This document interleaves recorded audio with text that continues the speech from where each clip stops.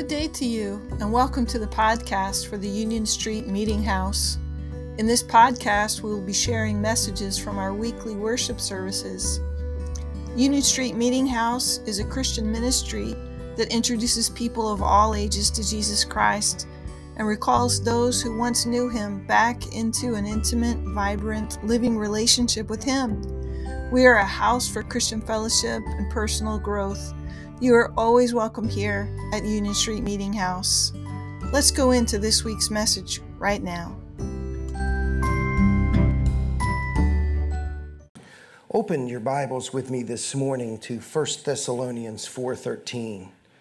1 Thessalonians 4:13. I don't mind telling you, and I've shared with you before, that praying that God will somehow find a way to give me a lot more time to prepare for these services. But with that, I trust that He has stones that I'm going to pick up as we go slay the giant. Do you understand? Amen. Thank you, Steve. I appreciate that. And I pay Steve to sit up front so he can encourage me. It's not much. 1 Thessalonians 4:13. 1 Thessalonians 4:13. Amen. Amen. Hallelujah. But we do not want you to be uninformed. The King James says we don't want you to be ignorant. And, that's an offensive word, so they change it up some. But let's say it. We don't want you to be ignorant, brothers. That means not knowing. That means not aware or somehow not up to speed about those who are asleep. And that's talking about death at this point, that those who have passed, so that you will not grieve as the rest who have no hope. For if we believe that Jesus died and rose again, even so God will bring him with him those who have fallen asleep in Jesus. For this we say to you by the word of the Lord, that we who are alive and remain until the coming of the Lord will not precede those who have fallen asleep. For the Lord himself will descend from heaven with a shout, with the voice of the archangel, with the trumpet of God, and the dead in Christ will rise first. Then we who are alive and remain will be caught up together with them in the clouds to meet the Lord in the air. And so we shall always be with the Lord. Therefore, comfort one another with these words. Let's pray. Father God, we do take comfort in knowing that we are yours. And when we are yours, we have a home forever. Lord, we will live and rule and reign with you, the Bible says. So Lord, help us be heaven-minded this morning. Help our focus, Lord, to be on you and your kingdom, not this world and all the things that are around us. Lord, I say that even as I'm guilty of it. It is so easy to get trapped into the cares of this world. But Jesus, everything you taught was about letting go of this place and holding on to you. So, Father, this morning we hold on to you and your Son and the Holy Spirit. And we pray, Lord God, that you will move on our lives, that we will impact our family, our friends, our community, Lord God, that we will be difference makers here. But, Lord, we will also help those understand that there is a better place for them in the future than where they are going to land now. So God, give it in our hearts that we would be bold for you, that we would speak the gospel of Jesus Christ, that we would not be ashamed of it, and that, Lord God, we would live it for you. In Jesus' name, amen. So I read that scripture this morning because it relates to the timing of things. And can I say to you that I do not fully understand that? There are so many good teachers on eschatology and the end times. And if I'm being honest, sometimes I avoid it because it is somewhat intriguing or confusing. And I don't want to say confusing, but I think you all know what I mean. There's many different opinions and many different options out there where maybe the theologians look at it differently. Pastor Carl and I were talking last night after the service, and we were talking about a few of these items in the baptism of the Holy Spirit. And both of us recognize that we've been wrong before, so you have to be cautious. You could be wrong now. That's why I think that people who fight for their doctrine so much are in error. It's good that they have a doctrine. It's good that we have a doctrine. But we must let each individual grow in the Lord through the Holy Spirit as they're growing in the Lord through the Holy Spirit. And that God would reveal to them what they need to see at that moment in time. We're not all supposed to be the same. It's not as the world would try to make it. There's equality, but we're not all supposed to be exactly the same. Remember a couple weeks ago, I said, look around the room and see if you can find you. And you just can't, because you are you, and God made you you. And so when it comes to the end times, I'm certainly not going to share with you that I have any good handle on it or that I'm an expert on it. And somebody said, Tim, stop giving disclaimers. I'm not giving a disclaimer. I'm telling you the truth so that you know. But the Holy Spirit is capable of interpreting His word to your heart so that you could live it out.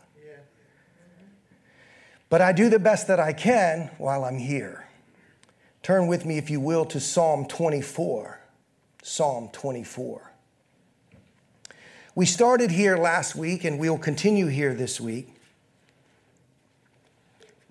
The Psalm of David, the triumphal entry of the ark, and then the triumphal entry of our Lord. Psalm 24, verse 1, the earth is the Lord's and all it contains, the world and those who dwell in it. For He has founded it upon the seas and established it upon the rivers. Who may ascend into the hill of the Lord? And who may stand in His holy place?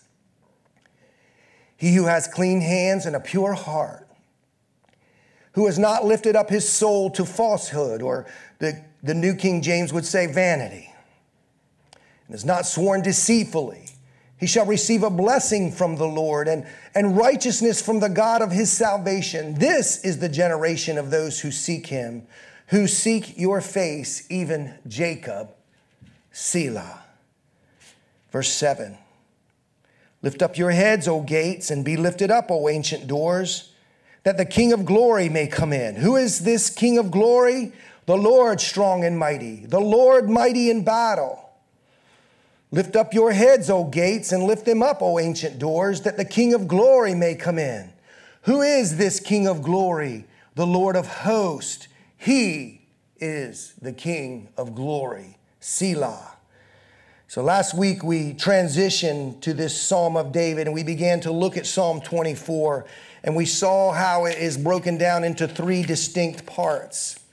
In verses 1 and 2, we see the Lord's claim. The Lord has a claim that He makes. And in verses 3 to 6, we see the Lord's call. And in verses 7 through 10, we have the Lord's coming. The Lord's claim, the Lord's call, and the Lord's coming.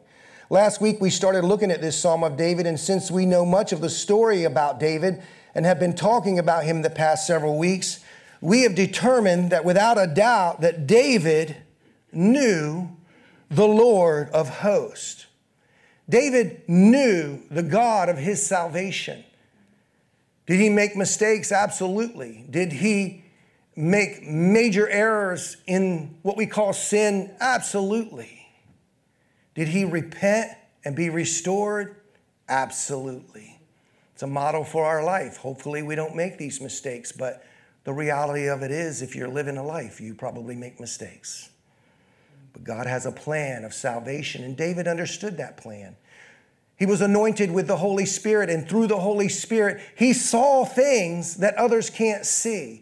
I'm not trying to be spooky with you. I'm not trying to make it super mystical for you, but there's a reality that you need to understand that Jesus said Himself, that the Holy Spirit will show you things that you have never seen. That's part of His job, His role, to guide us, to teach us in all truth. How many of you know there's a world out there right now that can't see the truth, and they don't want to hear the truth? And it's confounding. We were talking with a couple late last night, and they visited family in Florida, and the family is just anti-God, just everything against God and everything for immorality. And it makes your head spin, and you go, what? How can this be? But this is the world we live in. And But God has an answer for us and has sent an answer for us in the Holy Spirit that he will guide us and show us things. And God showed David things that others couldn't see. David knew who God was. In fact, let's turn to 1 Chronicles 29. 1 Chronicles 29. David is now entering toward the end of his life. Solomon is going to be king.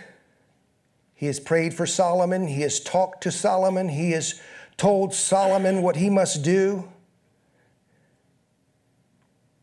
He says to Solomon, back up in 28:20, David says to his son Solomon, "Be strong and courageous and act. Do not fear, nor be dismayed, for the Lord God, my God, is with you. He will not fail you nor forsake you until all the work for the service of the house of the Lord is finished."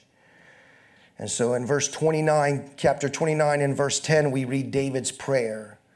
So David blessed the Lord in the sight of all the assembly. And David said, "Blessed are you, O Lord God of Israel, our Father, forever and ever.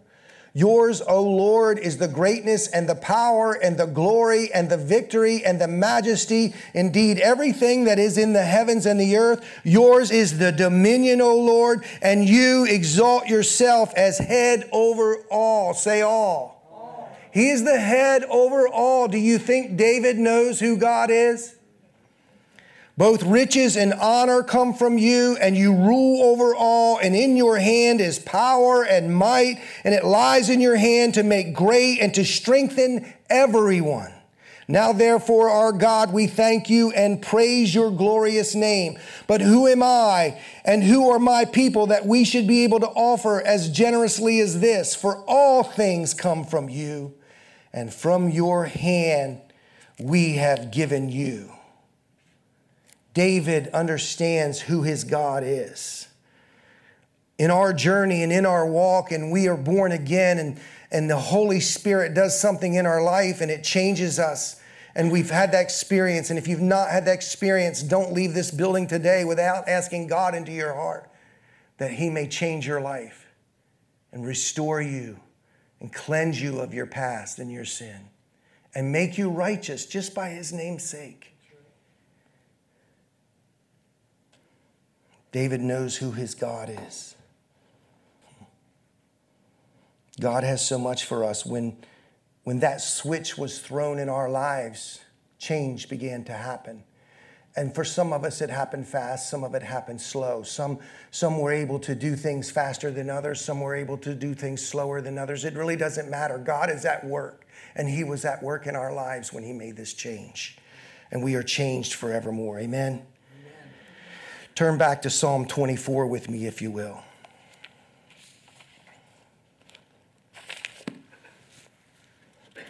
The Lord's claim. Last week, we talked about it. The earth is the Lord's, and all it contains, the world and those who dwell in it. For he has founded it upon the seas and established it upon the rivers or the floods. Who may ascend into the hill of the Lord, and who may stand in his holy place? He who has clean hands and a pure heart. So the first two verses are the claim, and now verse 3 and 4 and 5 and 6 go into the call. Who may ascend into the hill of the Lord, and who may stand in his holy place? He who has clean hands and a pure heart, who has not lifted up his soul to falsehood, and has not sworn deceitfully. He shall receive a blessing from the Lord and righteousness from the God of his salvation. This is the generation of those who seek him, who seek your face, even Jacob. Last week we began to talk about the Lord's call, and we somewhat ran out of time and didn't get to finish it all. We talked about the hill. Who can stand on the hill? Who can stand in his holy place? Who can ascend the hill, Mount Zion? And who can stand in the temple or Mount Moriah? And those were representations. Who can stand with God as we worship, and who can stand in the presence of his holiness? And before we go on any further, to make sure that there's a clarity that this is not about works, that this is about a work of God, about a work that Jesus does when we say yes to him, that he cleanses us and he makes us righteous. But Paul teaches, be ye holy, for he is holy. Follow after him. There are things that we must do in our lives to please the Lord, to have faith. Who can ascend the hill and who may stand in his holy place? He who has clean hands and a pure heart. And we talked about it last week. The clean hands are an outward evidence of a godly life. There are people who look godly that may not be godly. We need to be aware of that. They do wonderful things in our churches, in the church at large, but maybe their heart's not just right. So the outward presentation isn't always the finest example of a godly life, but it's a good example, and it's a good place to start. And David said, who can ascend? Those with clean hands, those who do those things with themselves that are pleasing to God. And then he says, a pure heart. That's the inward place, the secret place, the place that only God and you know about. And can I say to you sometimes that only God knows about? Because our mind is a tricky thing sometimes, and we are able to convince ourselves of things that are good that are not good. But God knows. It's not a Santa Claus kind of story where he's watching you. That's not the God that he is. But it's just who he is. He just knows. And he looks at the heart. He looks at the motive. He looks at the attitude. He looks at your nature and your new nature. And just like when David was brought before Samuel, he said, hey, the world looks on the outward appearances, but God looks on the heart. He says, he who has a pure heart, a motive. You know, a lot of these very, very wealthy people give a lot of money. And I'm believing in my heart that most of them want to do a good thing. But without Jesus, I'm convinced in my mind that it's an outward expression to win them favor, to perhaps even help market their product. But God knows their heart. God knows our heart. He's looking for clean hands and a pure heart. He's looking for people who are heaven-minded and not worldly-minded. Look at the rest of verse 4. He who has not lifted his soul to falsehood or vanity. In other words, he who has not made another person or thing God, even themselves. Who can ascend? He who has not lifted his soul to falsehood, to being dishonest, to perhaps not being truthful, even with their self. And he who has not sworn deceitfully, or he who is not a liar, or lives a lie, or pretends to be something that they're not. Can I tell you this morning that God made you, and the best you'll ever be is living out the person that God made you. When you're a teenager and you're so concerned about being the popular kid, I can remember there was a time when the kids were wearing the I don't know, somebody help me, Jenga jeans or whatever with the great big bell bottoms. Everybody know what I'm talking about? And they couldn't even hardly walk around. Maybe you were one of them. Probably not my generation and up, but if you did, God help you. But you understand what I'm saying? There's always this desire in us that we'll be accepted and loved and that we'll be the great one or the good one. And sometimes that results in us living a lie. And even the children themselves today who are confused about things in their life are believing a lie about themselves. you will never be a better person than being the person that God has designed and made you to be. It is just that simple. Who will ascend? Who will stand? He who has not lifted up his soul to another, and he who has not sworn deceitfully.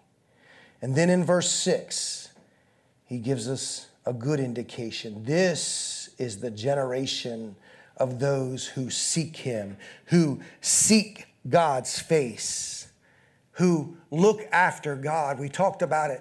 You know, Pastor Bill would say, how close can you get to God?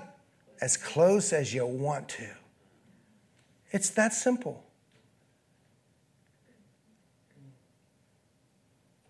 Those who seek his face, those who are looking for God in everything they do.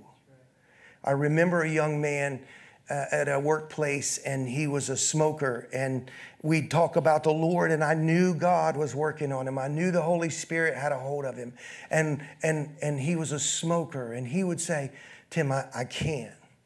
I can't give up smoking, and I know God doesn't want me to smoke, and I can't come before him. That's not your God.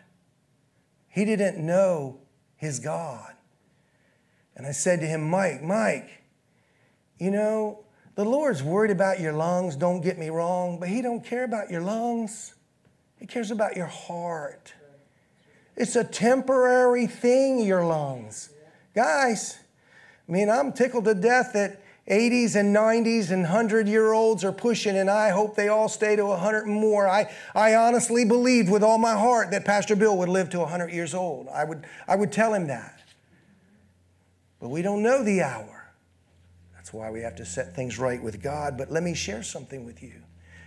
With the story with Mike. When I said to him, Mike, God's not worried about your lungs. He's worried about your heart.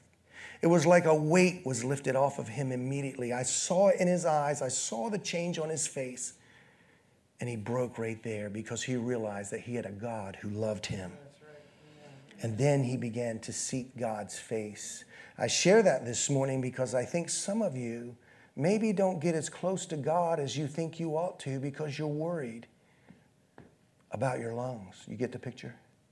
You're worried about the sin in your life or whatever's going on or whatever your past is, and you want to be close, but you won't get real close because you won't let go of the stronghold. Reminded of the story of how they would, and this is kind of a brutal story, so they would kill monkeys in Africa. They would take and hollow out a tiny hole in the tree and hollow it out bigger inside, and they would stuff fruit in it. And the monkeys would come and reach in and get the fruit. And when they made a fist and they held on, they couldn't get their hand out. And the natives would come and bludgeon them because they wouldn't let go. Are you hearing the picture? Some of you have things in your life that you won't let go of, and the enemy is beating you to death over it. It's simple. You release it. If you confess your sins, he is faithful to forgive them and cleanse you of all unrighteousness. Amen. And so then we have the claim of the Lord and we have the call of the Lord. And then we continue in Psalm 24 with the Lord's coming.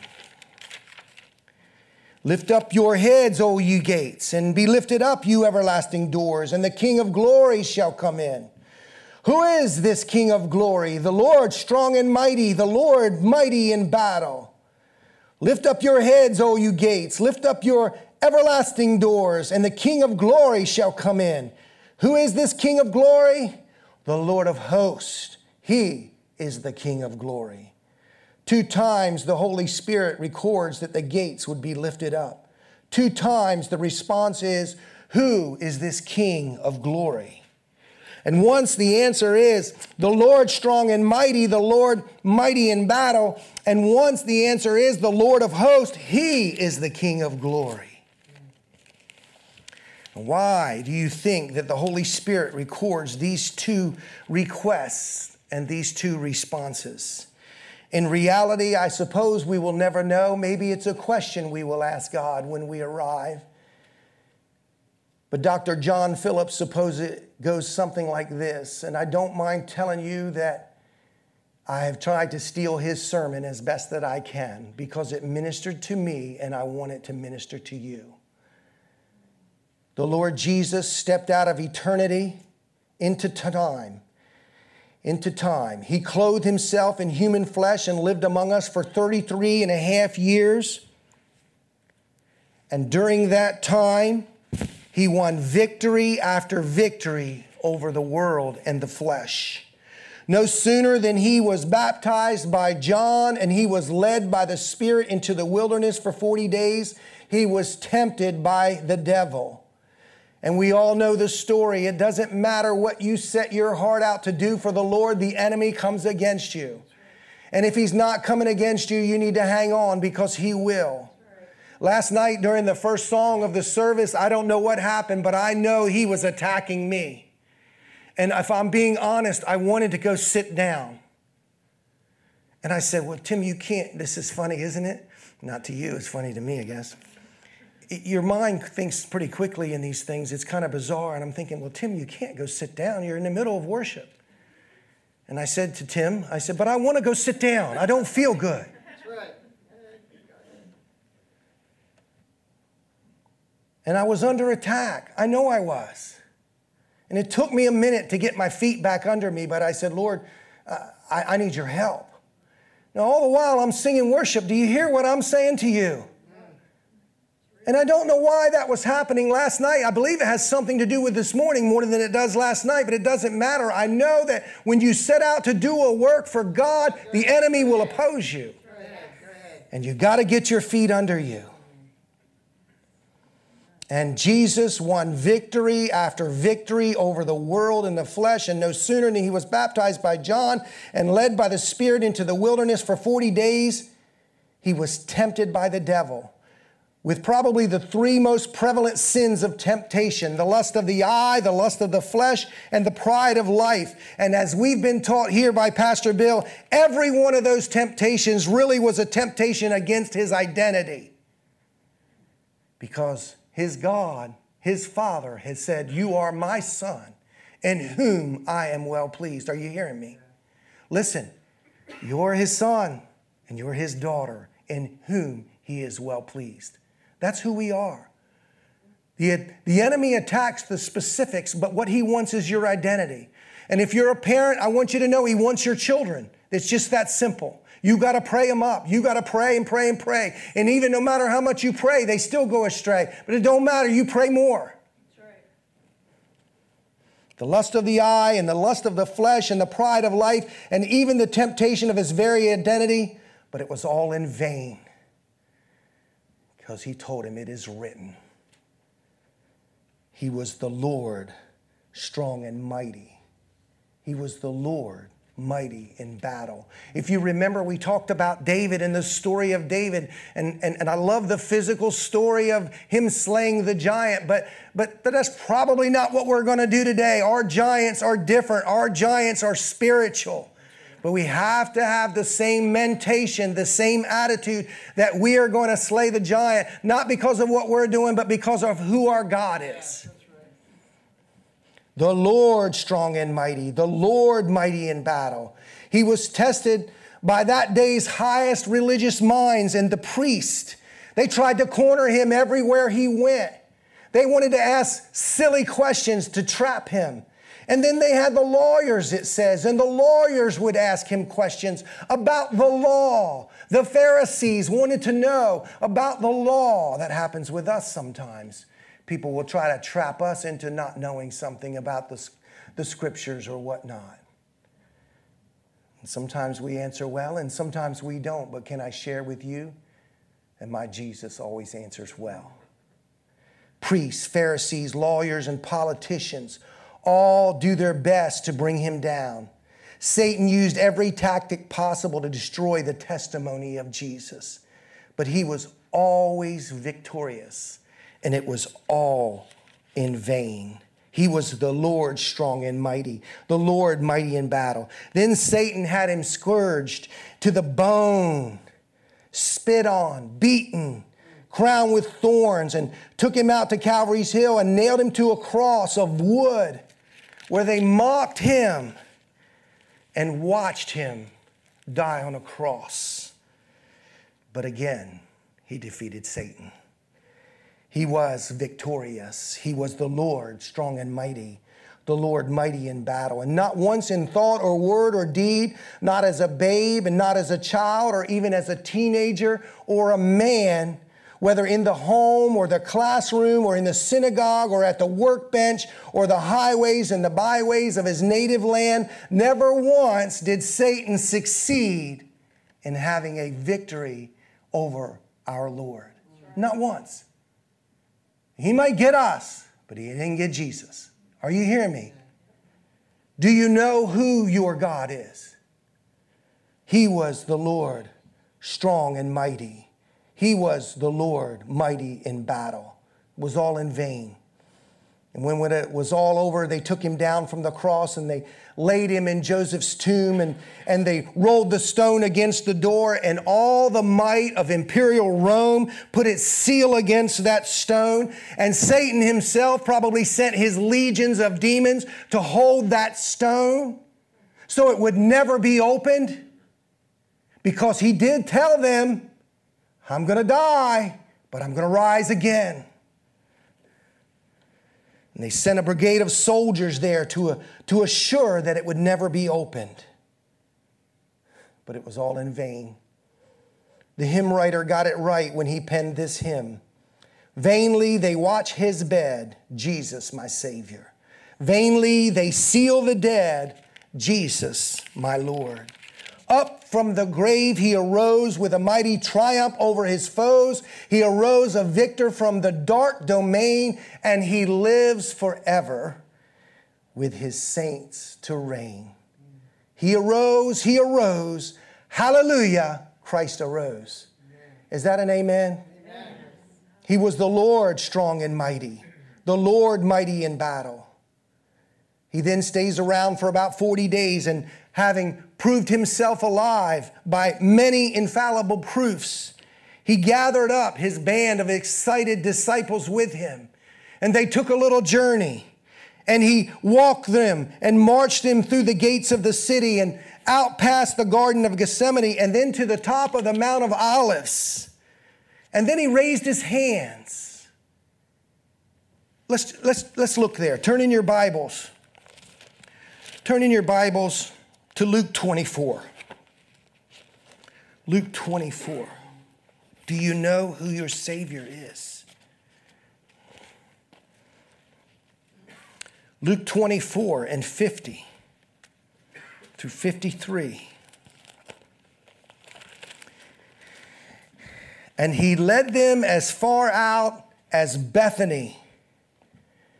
Hey, we talk about these beaches. Let me stop here. I just thought of this. Take time out. We talk about Rehoboth and Bethany. God's not finished. This story is not over. Come on, church. Amen? Amen. And he led them out as far as Bethany, and he lifted up his hands and he blessed them. While he was blessing them, he parted from them and he was carried up into heaven. And they, after worshiping him, returned to Jerusalem with great joy and were continually in the temple praising God. The last thing that they saw were the prints of the nail holes in the soles of his feet. And a cloud wrapped him up and carried him up to heaven. The disciples never saw what happened next. But David, writing under the inspiration of the Holy Spirit 1,000 years earlier, saw what happened next. He saw this King of glory before the gates of heaven, and he said, "Lift up ye gates, and the King of glory shall come in." And the watcher of the gates replies, after he sees a man standing there who is battered in his battered human body, and he said, "Who is this King of glory?" And the Lord Jesus showed him his nail prints in his hands and his wounded, pierced side. And he said, the Lord strong and mighty. The Lord mighty in battle. And they opened the gates and they let him in. Hallelujah.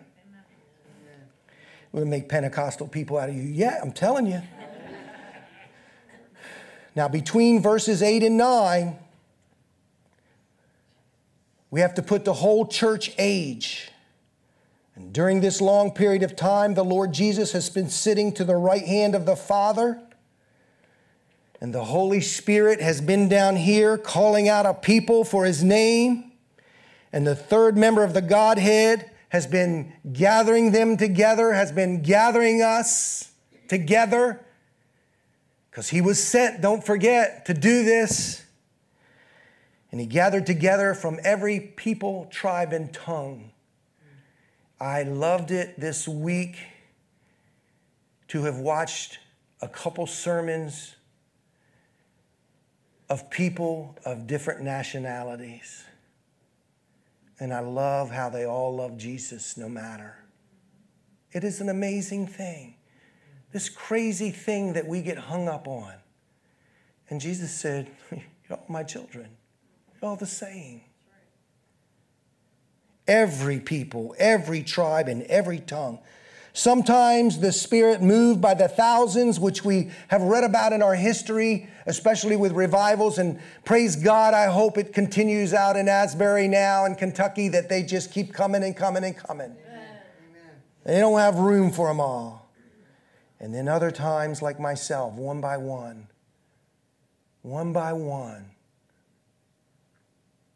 a multitude that no man can number, a glorious bride, a glorious church, heaven born and heaven bound.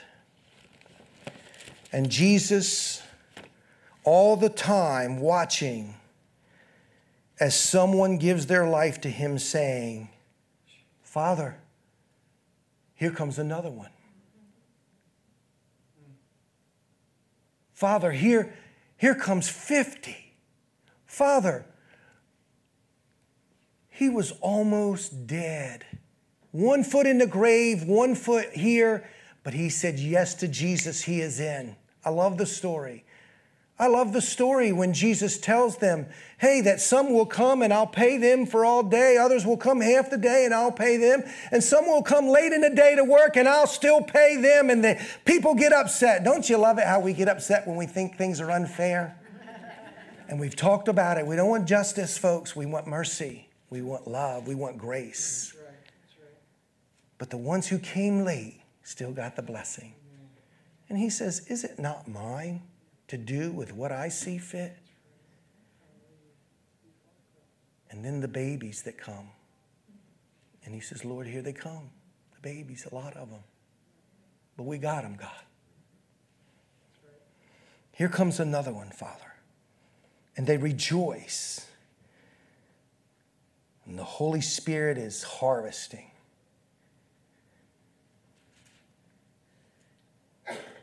One of these days, the very last one is going to come in.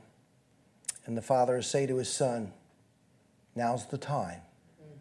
Go and get him. And he will get up off his father's throne and he will come back for us. And that's why I read the scripture out of Thessalonians earlier. And the dead in Christ will rise up first, and those of us who remain will be caught up in the air to meet him. Hallelujah. And he will put himself in the head of the enormous multitude of people, a countless multitude who have been washed in his blood and whose names have been written down in heaven and who have been baptized into his Holy Spirit, into this mystical family of God. Can you imagine? It's good to see my brother from out of town. He's my brother. It's good to see my sister who's the sister of my sister. God is so good. The family is good. Amen.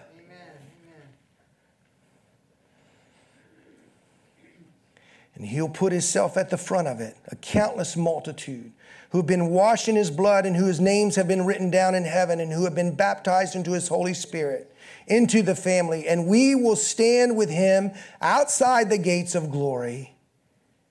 And he will say to the gates, Lift up ye heads, O ye gates, and the King of glory shall come in.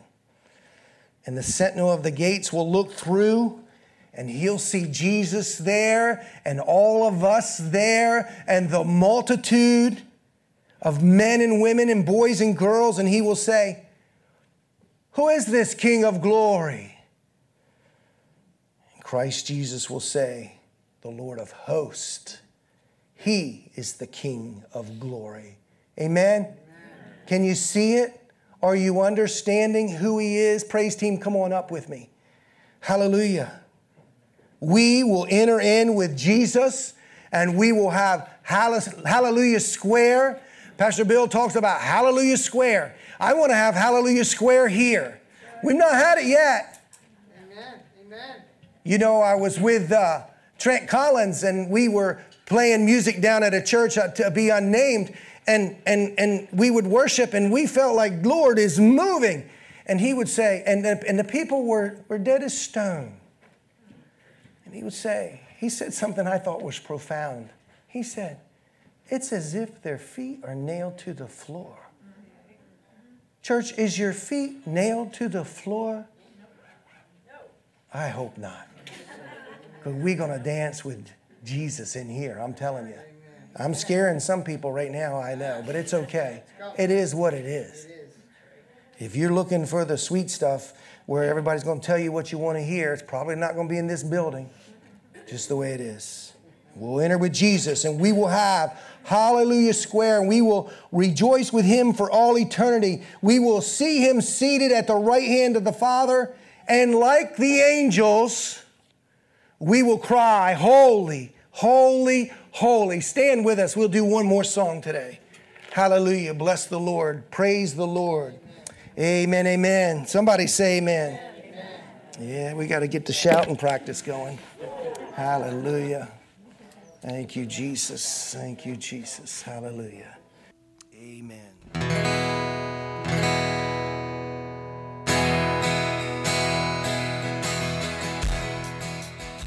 Yeah. Amen. Well, hug a neck before you go. You're dismissed. Go in the Lord and just love people this week. Show them the love of Christ. Amen. Father, we give you all the glory today, God. Bless us as we go, Lord. We just walk in your love. We walk in your truth. We walk in your spirit, God. We are not afraid, Lord God, of anything. In the name of Jesus, no pestilence, no disease, none of that. We cast it out in the name of Jesus. We loose you, Lord God, in our life. Hallelujah, Lord. Don't make us fear-mongers, Lord. Make us truth keepers, God. Bless you, Lord. Hallelujah. We praise your holy name. And all God's people said, amen. Amen. You're dismissed. Bless you.